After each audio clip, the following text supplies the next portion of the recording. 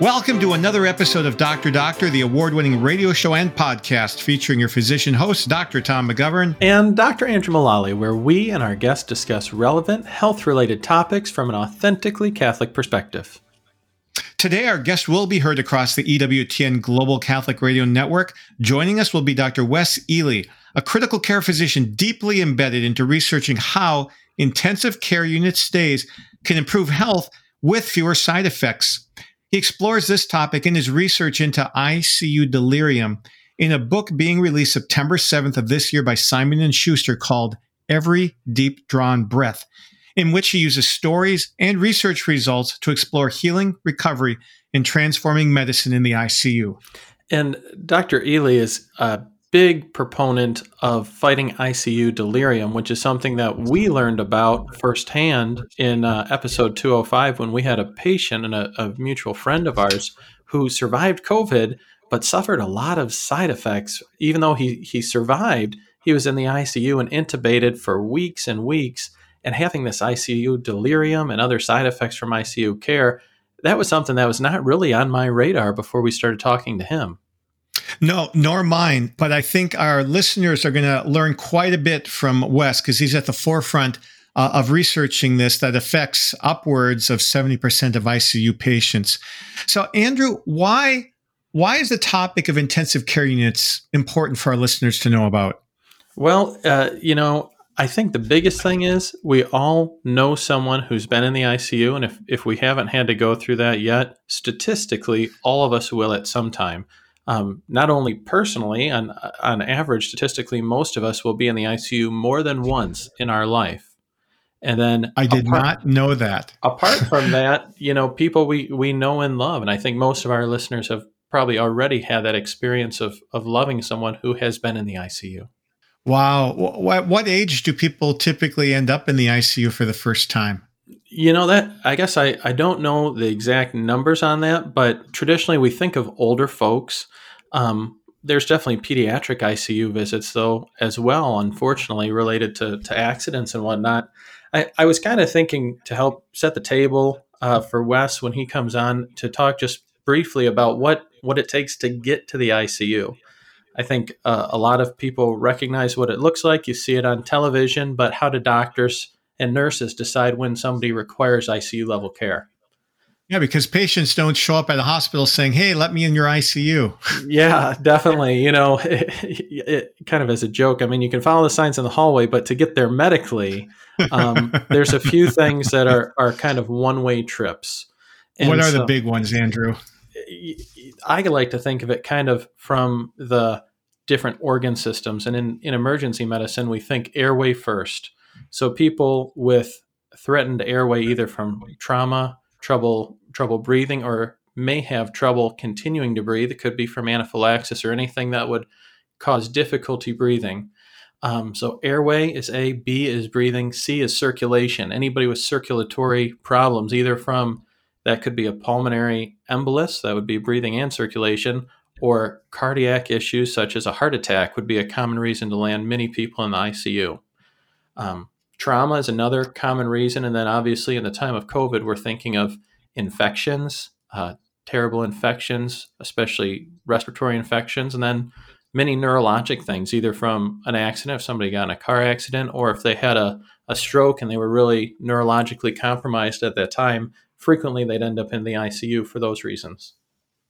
What are some of the fascinating things that you encountered? You spent far more time in an ICU than I did in my training.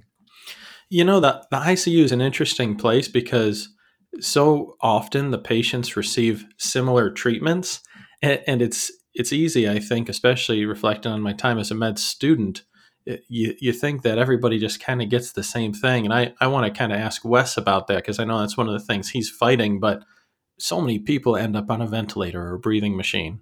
And then so many people also end up sedated, which is a big thing that Wes will be talking to us about. And so frequently you're going from room to room and everybody got here for different reasons, but they're all receiving very similar treatment, namely supporting the body with its functions that it's failing in so that the body can heal itself, or if it's an infection, we have time to treat it with antibiotics or other treatments. but supporting the heart and the lungs so that the body can heal. There was actually a kind of a neat scoring system that I wanted to share with our listeners. We use this a lot in the hospital, but I suspect many of our listeners are not familiar with it. It's called the MEWS, MEWS. It's the Modified Early Warning Score. And so nursing folks will be very familiar with this, and many medical folks, clinicians as well, because we'll get these calls at 2 a.m. and say, the patient's got a MEWS score of a 4. Should we do something? But this is one of the ways that, maybe a person comes to the hospital with a mild illness. This is how we decide when they go from a regular hospital bed to an ICU bed. And the scoring system, it's pretty simple. It includes things like respiratory rate, oxygen saturation, the heartbeat, blood pressure, temperature, and consciousness level.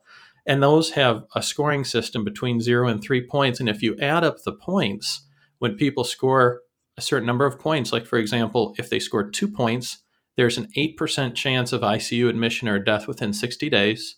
Usually we'll get a phone call if the patient scores 3 or 4 points. That means there's a almost 13% chance of ICU admission or death. And then if a patient ever scores 6 or more points, then they're into the 30% chance of death or ICU admission within 60 days. So as the nursing staff, they're at the bedside 24/7, they're observing the patient. When they see changes in these vital signs that, people always ask, why do we care about watching the heartbeat constantly, or the blood pressure constantly, or urine output, things like that. Whenever there's a change in these things that we are monitoring so closely, that suggests to the medical staff that, okay, the patient's condition actually might be changing and it's time to bring them to a higher level of care, time to go to the ICU. That's a great introduction. So we'll see how Wes approaches this. Before we get to our trivia question, though, we want to plug our 2021 annual conference. Yeah, we want to invite everybody listening today to the 2021 Annual Education Conference of the CMA. Because we think that many of our medical colleagues have overdosed on online and virtual meetings and are aching to reconnect in person. Yeah, this is a good place to get back to seeing all of your friends in the CMA. And this year's topic is the joy of medicine. The conference will be held at the family-friendly Caribe Royale Resort in sunny Orlando, Florida, October 7 through 9. And I'm really excited because this hotel, all the rooms are suites. So it's great for families, plenty of activities as well for the whole family. Our keynote speaker will be former Swiss Guard and now Dean of the Business School at the University of St. Thomas in Houston, Mario Enzler. He's going to use his incredibly humorous wit and deep insights to share stories about the joy of his former boss, St. John Paul II. I guarantee you there's going to be so many speakers that you are going to love to hear, and you're going to probably meet new speakers that you didn't even know you missed so far. But this conference, being for the joy of medicine, it's geared especially for physicians, nurses, and students and other professionals who kind of sense a loss of joy in their work and looking for ways to kind of rekindle that joy. That's our goal. And even if you don't experience a deficit of joy in your life, getting together in person with like-minded colleagues from around the country will certainly energize you. And we actually believe so strongly that medical professionals will enjoy the faith, fellowship, and formation that the conference will provide, that for the first time, the CMA is offering a type of money-back guarantee. That's right. For anyone attending this 90th annual CMA conference for the first time, the CMA is offering a 90% refund of the registration fee if the attendee does not think they grew in faith, fellowship, or formation after attending. That's pretty simple. Many people have gotten hooked on the CMA after attending just one annual conference. In fact, it's the number one reason that people give for joining the CMA. It's a great experience, and if you're thinking about attending, please go to the CMA website, cathmed.org. That's cathmed.org. And now to our patented medical trivia question of the day, the category, how many beds?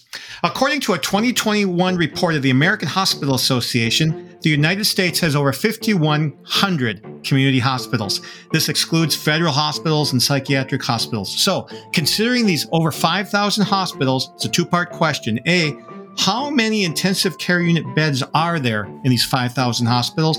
And B, what percentage of total beds are intensive care unit beds? As usual, you'll have to wait till the end of the show to get the answer, and we'll be back with our guest, Dr. Wes Ely, after the break here on Dr. Doctor.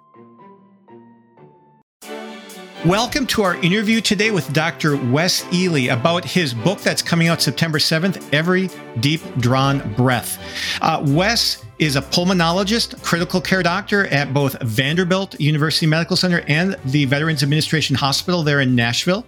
He received his MD and Master's of Public Health degrees at Tulane down in New Orleans. He's got an endowed chair in medicine at Vanderbilt. He's also a physician scientist. He's at the forefront of research into ICU delirium. He's going to talk a great deal about that. But his book, the subtitle is A Critical Care Doctor on Healing, Recovery, and Transforming Medicine in the ICU. He's actually president of the Catholic Medical Association Guild in Nashville, the only guild to win the Guild of the Year award twice. And he just received for his book a starred review from Publishers Weekly. Wes, welcome to Dr. Doctor. Thank you so much, Dr. McGovern. It's my privilege to be here. You know, Wes, what is it that makes an ICU something that's so important that our listeners should learn about it today? Because it's where people go when their life is so threatened that they can't stay alive without special help. But most importantly, when you just said what makes an ICU important, it's because what we're doing is transforming it into a place that we actually do see you. We see all of you. And I want our patients to know and their families to know that when you come into my ICU, I will see all of you. And I'm talking about mind, body, and spirit. I remember, Wes, we had you on briefly a few years ago, and you taught me something I've never forgotten. You said that so often the residents and students will ask, what's the matter with the patient? And you teach them to ask what matters to the patient. Do you still do that? Absolutely. That switch of a preposition from what's the matter with to what matters to changes our entire focus. And it's incumbent upon us as healthcare providers who are following a vocation, not a job, but a vocation, a calling, that we are there to serve them. How do we do that, Tom, if we don't actually ask them what matters to them and find out what their main foci in life is all about? Now, Wes, this seems like a departure from a lot of the ICUs I've been in. When did this change, or is this not the case everywhere? I don't think it's the case everywhere, but I think it was usual care, standard care in the 90s and early 2000s that most patients in the ICU were just deeply sedated in a coma, tied down.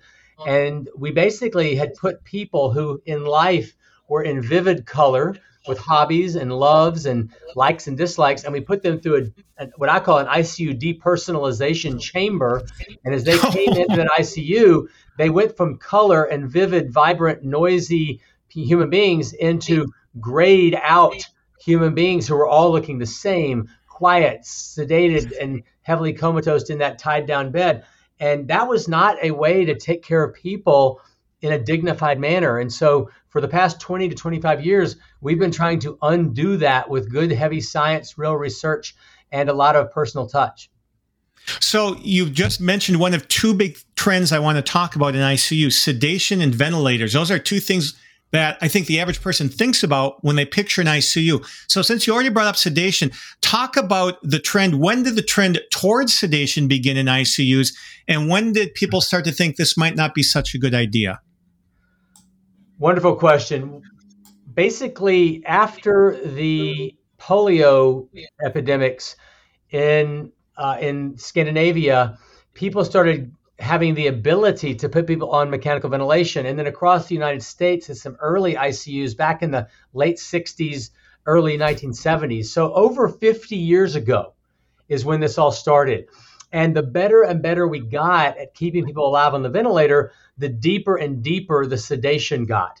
So that we would say, hey, we're in charge of this body now. We'll wake them back up later, and we'll just control the entire body and do whatever it is we want to do to that person, with sedation and coma during the time that we are, quote, letting them get through this life-threatening illness.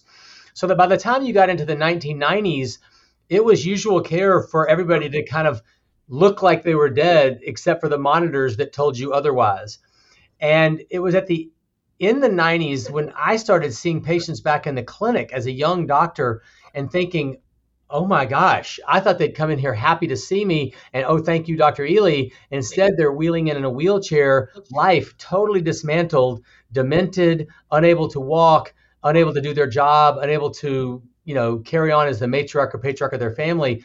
And I said, wow, I'm guilty. I have to reckon with the fact that I have hurt somebody and maybe ruined their life.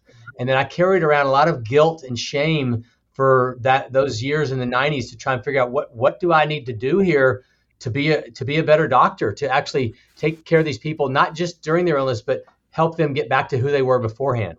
One of the things with the ICU, it comes up in primary care a lot, talking about advanced directives. And the thing that I hear from everybody is that, well, I guess I wouldn't mind being full code, being on a ventilator, as long as it's just for a minute. I just bounce right up, go back home on the weekend.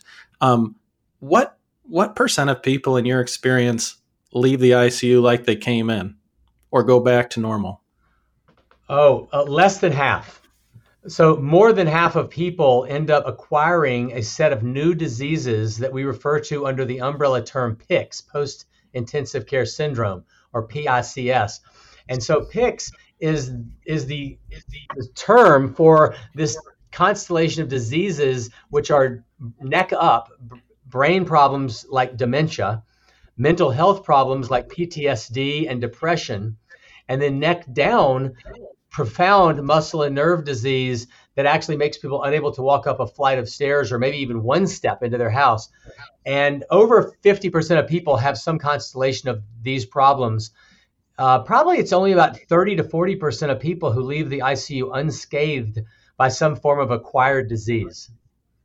My goodness. See, so that's a sobering thing. I think when a lot of people, you see it on TV, and they've done studies about people's perceptions of like CPR and stuff, and everybody bounces back up. But in real life, it doesn't sound like that's the case. What you're describing, though, with your strategy in combating the ICU delirium, it sounds like you have an antidote for some of these problems.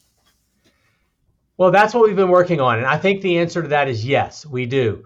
We, through research that started around 1999, so 23 years ago, over the last two and a half decades, we have been enrolling thousands and thousands of patients into a sequence of randomized controlled trials and cohort studies.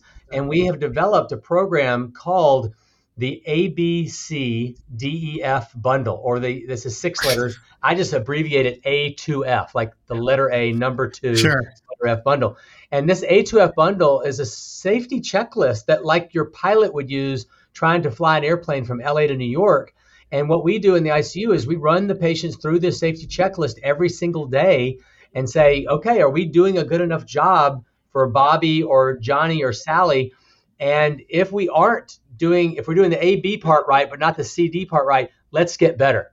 And what we want to see is 80% plus compliance for each of these 6 components of this safety checklist. And what we've proven in tens of thousands of patients now is that the higher our compliance is with the A2F bundle, the better survival is, the shorter time is in the ICU and in the hospital, the less ICU bounce backs there are, and people actually leave and go home rather than to nursing homes and rehab facilities. So that's a big payoff for trying to do a better job, and it's evidence-based and scientifically founded. So, Wes, what are some of the key myths that you have had to debunk or go up against that were, accepted dogma in ICUs that you find are not the dogma you thought they were? Well, you asked about sedation earlier, and one of the accepted myths was that if somebody comes in with a pneumonia and I put them on a ventilator, in order to help them tolerate that ventilator, I can give them not just a little sedation, but I can just pummel their brain with sedatives, get them all the way down to coma, essentially make them remember nothing, and that is safe. And I don't know why we ever thought that was safe, but we really did. I mean, we thought that was fine. I think we thought that since we were doing it, it was okay, and that it wasn't the original disease process. But what we now know, without a shadow of a doubt, is that actually instigates a new form of brain disease. And when those drugs are extremely robust and profoundly strong. And when you give them truckloads of these sedatives, and not just for a 30-minute procedure, but for 5 or 6 days, that builds up in the brain, contributes along with the disease they've already got, which is things like COVID pneumonia, right, and sepsis, thickening of the blood, lack of oxygen. All that stuff together compounds to actually help the person, not help, to cause a delirious state during the ICU, which every day of delirium actually is contributing to the acquisition of millions and millions of lost neurons and actual brain atrophy. Like, if your arm was in a cast, you'd lose size of your bicep. Well, you're losing size of your brain during that ICU stay. And months and years later, your brain isn't going to be as sharp as it was. So, Wes, how much does this parallel the opioid epidemic? Did this idea of giving all this sedation parallel giving patients chronic pain meds as opiates? We were first. That's kind of an embarrassing thing to be first at. We were first. The ICU was way before the opioid epidemic. We were doing this to people back in the 90s, thinking it was okay. It wasn't okay. And it took a lot of science to prove to others that what we were doing wasn't safe. And people didn't believe it. They thought, I've done this for 20 years. I've got gray hair. How much damage could I have done? But the reason they didn't know was because ICU doctors don't typically follow their patients in the clinic. So the clinic doctors were seeing these people come out of the ICU, and they just thought, holy HE double hockey sticks, you are not the same person you used to be. But I guess that's what happens. And they didn't report back to the ICU doctor. The ICU doctor survival. So there was this siloing of follow-up, and that was really a disaster for the patient. My goodness. Yeah, I recall even sometimes, like in my training, which was not even too long ago, the thought was as if someone was agitated, the answer was always more sedation. We don't want them to remember this. They're clearly scared. They're trying to breathe instead of letting the machine do the work. Put them to sleep, let them wake up when they're better. But it turns out that that's not the case. Andrew, that's a great question. I'm glad you asked it. When I was a young, non-gray-haired doctor, that's what I thought. They're agitated. The nurse would say to me, "Doctor, we need some more benzodiazepines, lorazepam, whatever." And I would say, "Okay, fine. The nurse knows better. I don't want to get in the way of the nurse." And it wasn't on the nurse in terms of a fault or anything, but they were taught also that agitation on a ventilator lets sedate them. Now, you know what I do differently? If they're on a ventilator agitated now, I say, okay, good. Then they want to get out of the bed. Let's get them out of the bed. So instead of sedative, I get them out of the bed. And think about just for a moment, just put yourself in a bed for 3 days, okay? How would you feel if you had not moved in 3 days? You'd be like pulling at the lines and wanting to get out. So instead of sedating them back into this la-la land, into the Stone Age, I say, let's let them use their muscles. They're itching to get out. Let's get a physical therapist, a nurse, a family member, put them on the side of their bed, stand them up, let them use gravity and their own muscles, get them exhausted, and then put them back in the bed. And guess what? They'll fall asleep naturally instead of via chemical restraints. And that natural sleep is so much better for them because it gets them into REM, which is healthy for the brain, versus the drugs, which are actually slow wave sleep or REM suppressive. So they actually look like they're asleep, but they're getting no healthy restorative sleep at all. So this ICU delirium was talked about on an episode we did earlier with a friend of ours in his early 40s with no pre-existing conditions. He was on a had COVID-19 pneumonia on a vent for 6 weeks. And he talks about constructing an alternate reality for his life that he cannot tell. He still has to ask his wife, did this just happen in my mind or did this really happen? How common is that kind of experience? In my book, Every Deep Drawn Breath, which, by the way, I'm not doing this to try and make money for myself. Every penny from this book is going back into a fund for ICU survivors and their families. Every Deep Drawn Breath was written for them. It's a book about them and their real stories, and so everything goes back to them. But in the book, there are numerous patients who tell their story, and they all told me the same thing. These dreams of mine are not dreams. They're more real than my actual real life. And there are people, there's one person in the book named Anthony Russo who lives in California who had H1N1 pneumonia. And every day in the ICU, he had this dream that, this hallucination that he was in a game show and there were 3 women all with bags on their heads, and he had to decide which one to shoot. And then they would pull the hats off, and every single time he switched it around from one person to the other, but every time it was his own daughter. Oh, my word. And now, 8 years later, he still has that every single night and wakes up in a cold sweat. And he says, Wes, it's more real to me than the things that happen to me during the day in my job. Wow. So you're highly motivated to make sure this doesn't happen anymore if you can. Exactly. So I know that we are causing people to suffer. And while it may be fine that we help them to survive, they're not surviving in a way that makes them feel whole. And they don't feel uplifted and dignified when they're living out these heinous memories and such. That's not the only reason to prevent it. The other reasons are that during their delirium, they are not fully present. Their personhood is impaired at that time.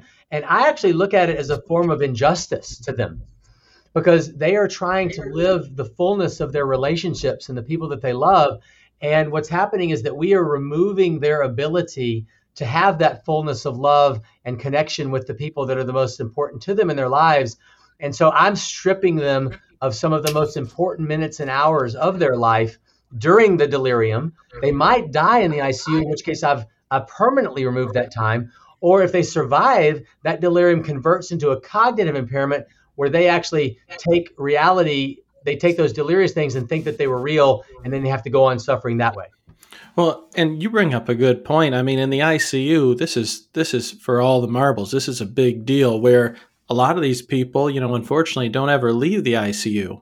And, in the time of COVID that we've all been living through, there's so many of these people that do die alone in the hospital, or they're deprived of the sacraments as they're approaching death.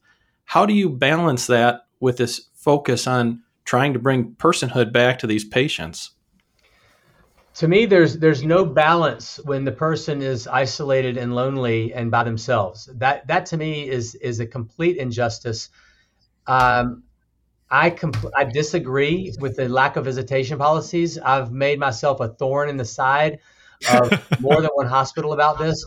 And I'm not doing it just to be a troublemaker. I really actually think it's anti-medicine.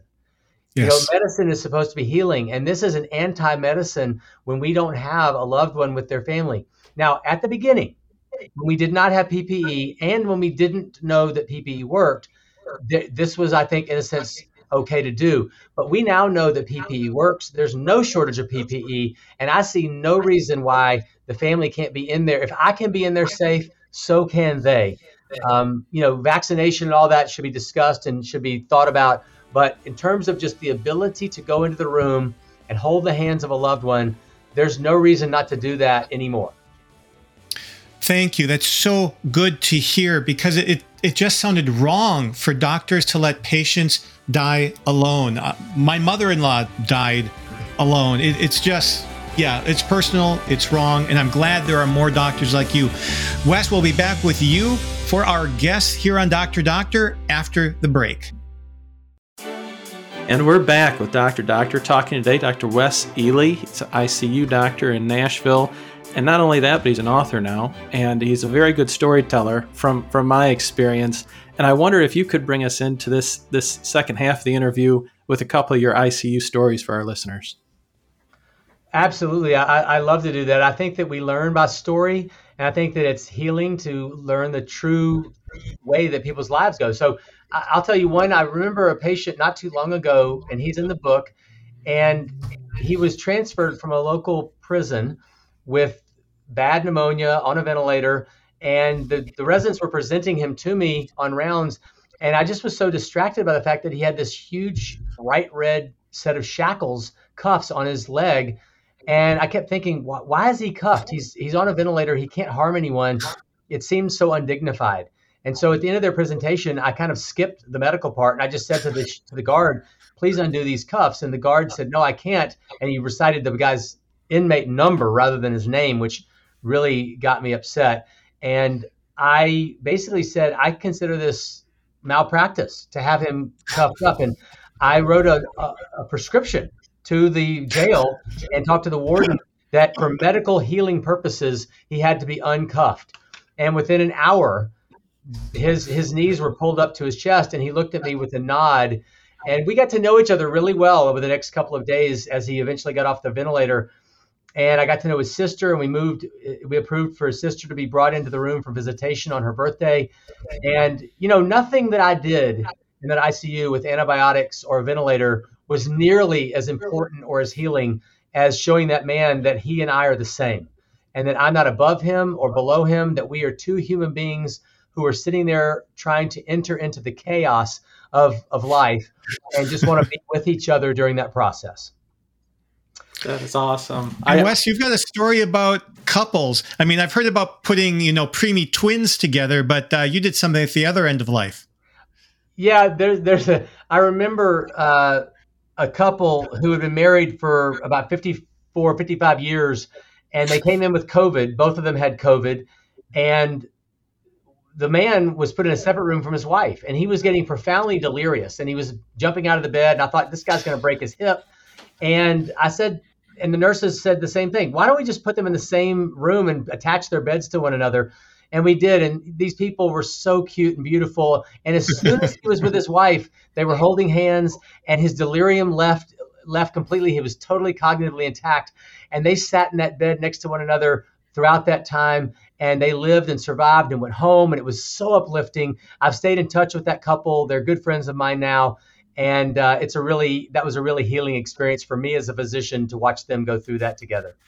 You mentioned that stories are healing, Wes. And in your book, you have a unique appendix, some of the different books and poetry that helped you to heal when you saw these problems in the 90s. Tell us how that was important to you. Well, my father left us when I was little, and my mom raised us as a single mom in a 4-room house in Louisiana. She made no money. She was an English teacher, directed Shakespeare, and also ran a youth shelter for kids. And our way of spending time together was reading poetry and reading books and writing. And that's what we did all the time. And my mom gave me that gift and that tool. So when I started suffering as a physician, knowing that I was hurting people in the ICU and not knowing how to undo that, I went back to books. I went back to read and read about doctors like Dr. Zhivago and Dr. Tilson in East of Eden by Steinbeck. And that was healing for me. And in fact, the title, Every Deep Drawn Breath, comes from some of the most beautiful prose ever written, in my opinion, by an American author, Steinbeck in East of Eden. And it's about healing and the wonder of the human condition. And that chapter is about making mistakes. And he says, every deep drawn breath is sweet. And it is. And that breath connects our brain and our lungs and our heart. And that to me is the essence of life. It's why it's the title of the book. And that's what the book is about the gut-wrenching reality of people's stories in their lives and how they work their way through those hard days, hopefully either towards a better tomorrow or towards a comfortable dying process. Now, it sounds like this book is not only medical. Obviously, there's kind of that might be the canvas, but it sounds like there's a lot of literal and literary aspects to this book as well. I hope that the reader finds that. I mean, there are books and literature and quotes all throughout the book, and we always kind of come back to literature. And to me, this is not really a medical book. I mean, it tells the story of the evolution of the history of critical care through the eyes of patients. But to me, it's something that hopefully will bring healing to people who aren't even interested in an ICU, who have no clue about medicine and don't ever want and are maybe afraid of blood. I think this is healing to the soul is the hope. Well, and, as you're describing these stories and, especially the interplay of literature in your own life and your own career, I mean, this is a Catholic medical show. I'm hearing the Catholic faith and what you're describing, especially trying to look at these profoundly sick people that to Andrew Mullally, when I'm a medical student, they all look very similar, especially when they're sedated. How does your faith inform the way you practice medicine? My faith tells me that every human being, from the beginning of their life to their natural dying process, is the same in terms under the eyes of God and in the eyes of creation, and that we all have an unmatched and priceless amount of dignity that we must uphold, and that no amount of disease reduces our pricelessness by even an iota. I remember a patient whose name is in the book, and all these people's names are in the book. They're real names, real people. And he was a doctor who came in with COVID, and he was breathing very strenuously on BiPAP with COVID. His pneumonia was getting worse. And I knelt down in front of him and said, you are Catholic. What is it about your life that you hope to have happen? And he told me that he wanted the Eucharist. And so the next morning when I went to Mass, I got the Eucharist. I'm a Eucharistic minister, and I brought it to him in a pyx, brought him the Viaticum, which is food for the journey.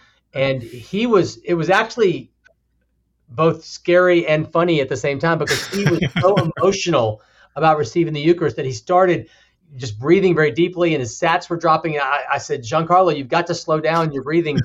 I need you to code because I'm giving you the Eucharist.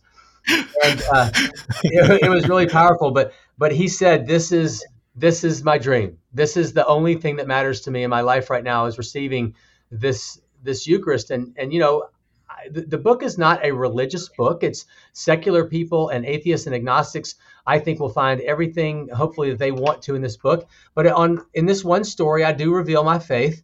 And I also talk about the fact that I'm an Al-Anon, and that I go to this place that's called Al-Anon for healing as well.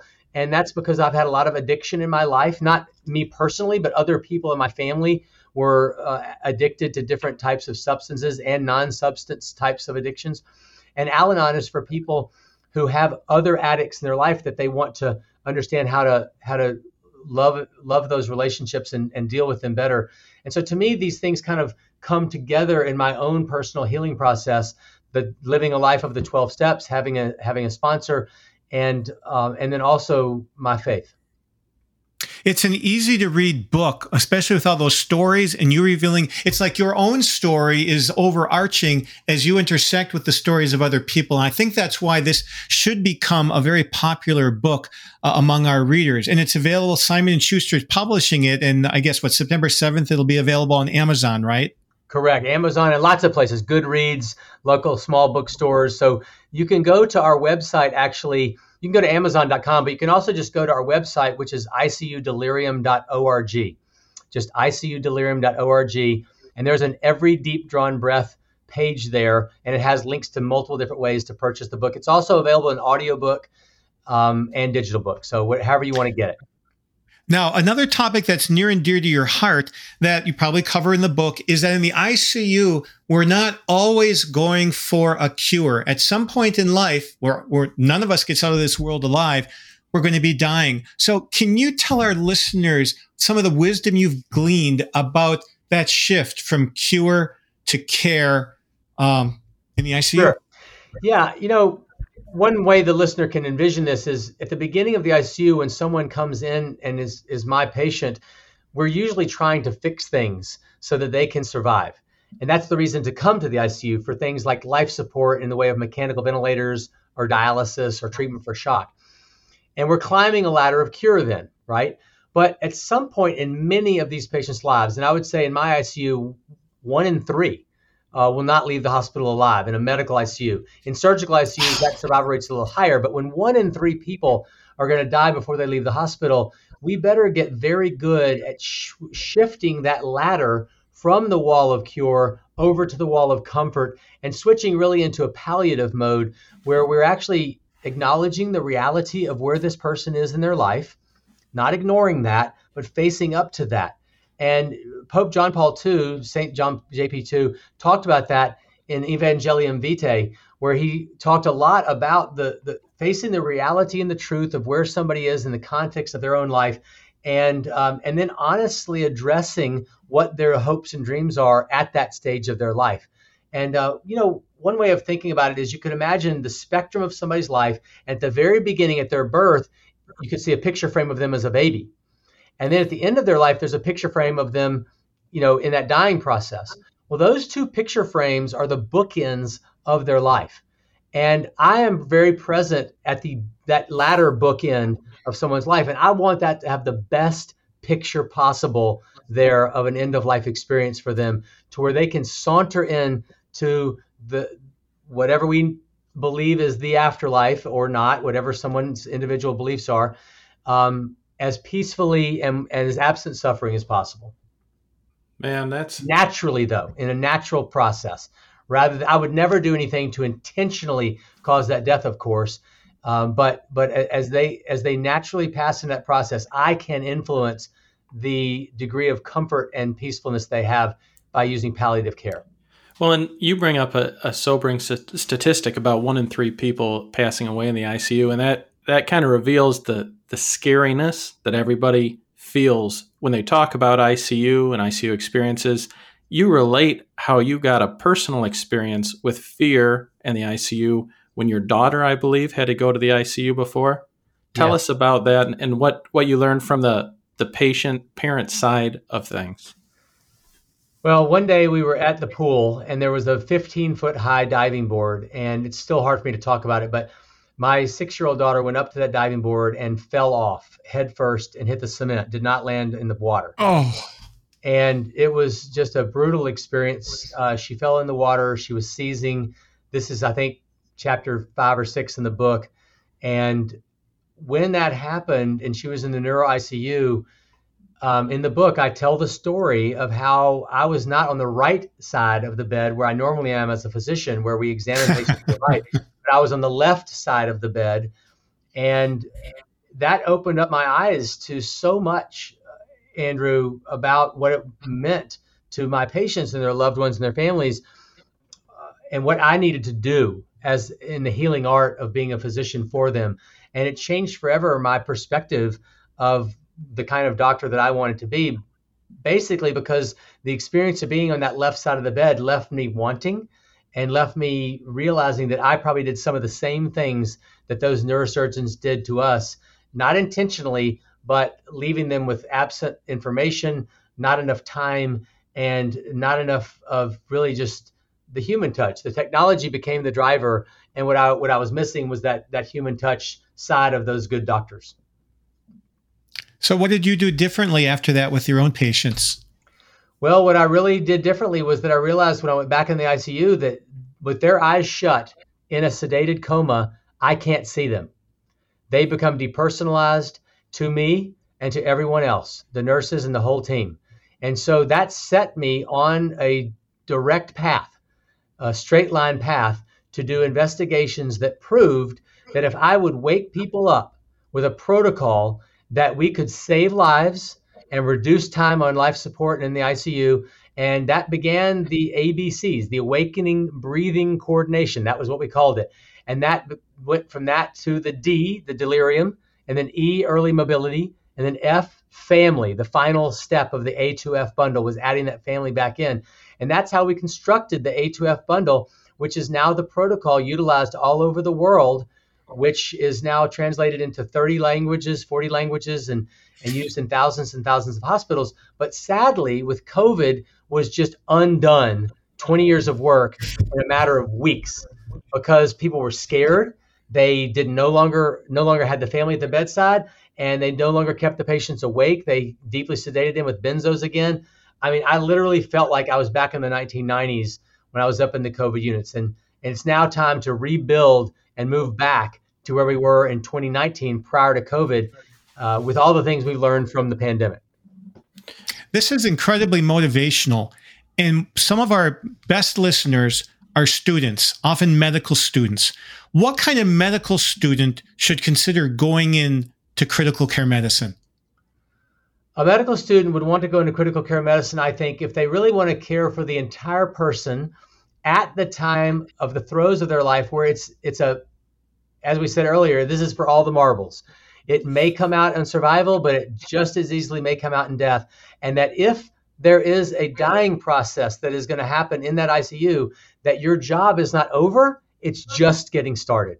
That you then want to dive deep down into the chaos of that person's life as they're going through that dying process and bring to it all of the truth and beauty of that phase of that person's life, and not consider that your life is done just because the life support didn't work, so to speak. And, Wes, one of the things on this show, we have a lot of listeners who are totally unrelated to the medical profession. And they're just interested because we all are concerned about our health and those that we love, their health as well. If I'm a listener, I want to go to your ICU. And if I don't need it in Nashville, what can I do as a patient or a family member to improve the care of my loved one while they're in the ICU? Well, I love that you asked that question because I actually am just writing a piece right now that's called Notes on Your Next ICU Stay. And give advice to families about exactly that. Because when that person in your life or you land in an ICU, you have to know how to advocate for yourself. And so that bundle I told you about, the A2F bundle, is something that you should be a part of every single day in that ICU with your loved one. And in this piece, I'm telling the person, here are the questions to ask. Here, you need to ask, the A is analgesia. Is my loved one's pain controlled, and how are you doing it? And if it is controlled, are you now stopping the drug though? Because too much pain medicine isn't good either. When we get down to removing the ventilator and sedatives, have we stopped their drugs today? Have we let them try to wake up? Because if you don't let them wake up, they're just getting potential extra drug that's going to pummel their brain into delirium. What choice of drugs, the C, what choice of drugs are you using here? Well, are we on benzodiazepines? Because I really don't want my loved one on a benzodiazepine if they can be on something short acting that's not going to hurt their brain so much. What about delirium? Do they have delirium today? Have you checked for that? And if so, if they are delirious, can we run through the Dr. Dre? The Dr. Dre is the DDRE, which is, he's a famous rapper, so we made up this mnemonic, and it's diseases, drug removal, and environment. And have we thought of what diseases are causing the delirium? Have we removed drugs that are deliriogenic? And what's the environment like today? Have we given them their eyeglasses, their hearing aids? Is the lighting set up so that it's dark at night and they can sleep, and light during the day so they get their diurnal cycles appropriated? And then E is early mobility. Have they been out of the bed today? We've got to get them out of the bed and moving, because that's getting back to the land of the living. And it makes them feel like a person again. And then F, family. Tell me what's going on. I want to be on rounds with you. Let me listen in. So these are some things that you can advocate for your loved one. And I guarantee you, if you do it politely and you're in a good ICU, they want you to be a part of this. Wes, that was a tremendous interview. If you like this, you'll like the book too. Please go out, get the book, support the work of Wes and his patients. God bless you. Thanks for being with Dr. Doctor again, Wes. My privilege. Thank you for having me. And we're back with Dr. Doctor and the answer to the medical trivia question. Today's category, how many beds? So I asked, in the community hospitals in the country, over 5,000 of them, how many intensive care unit beds are there? And after being through COVID, you'd think we'd know that, but I had to look it up. I found it. It's 107,000 ICU beds right now in the United States. And what percent of the total beds are ICU beds? 13.6%. Or roughly 1 in 7. So there's almost 800,000 hospital beds in American community hospitals, not counting the federal hospitals or psychiatric hospitals. Any of those surprise you, Andrew?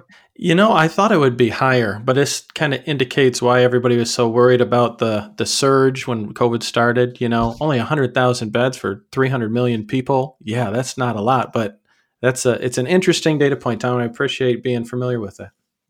And what are your top 3 takeaways from Wes's interview about every deep drawn breath? Man, I really love that guy. I could talk to him all day.